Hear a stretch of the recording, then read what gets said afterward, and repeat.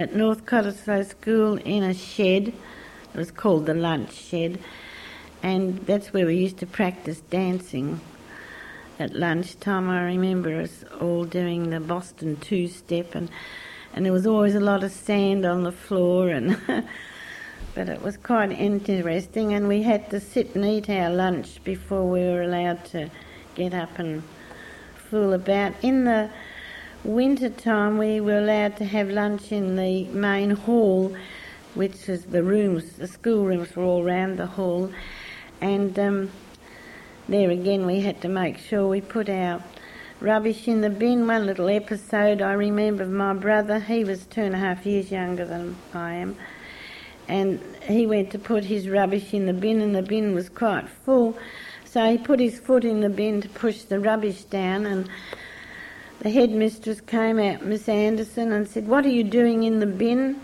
And he said, "I'm pushing the rubbish down." She said, "Well, you don't get in the bin." And she made him stand in her room for half an hour after we'd gone back from lunch.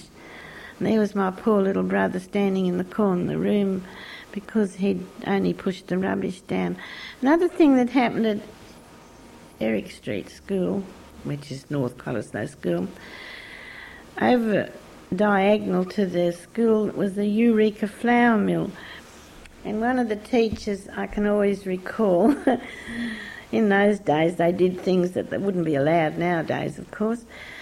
If you spelt, she gave you a sentence with flour in it, talking about the flour in Mum's kitchen, and you spelt it wrong, she would put a chair near the window where you had to stand on and look at the Eureka flour mill, because on the roof was written in big letters, Eureka flour mill. So you had to look at that flour until you could spell it right. Oval, there's an oval at Cottesloe, North Cottesloe. Allen Park, Oval, yeah, the Oval. What do you recall of other sporting occasions? Sort of carnivals and that sort of thing? Yes, we used to have running races. I can't recall a lot. We didn't have a very big oval.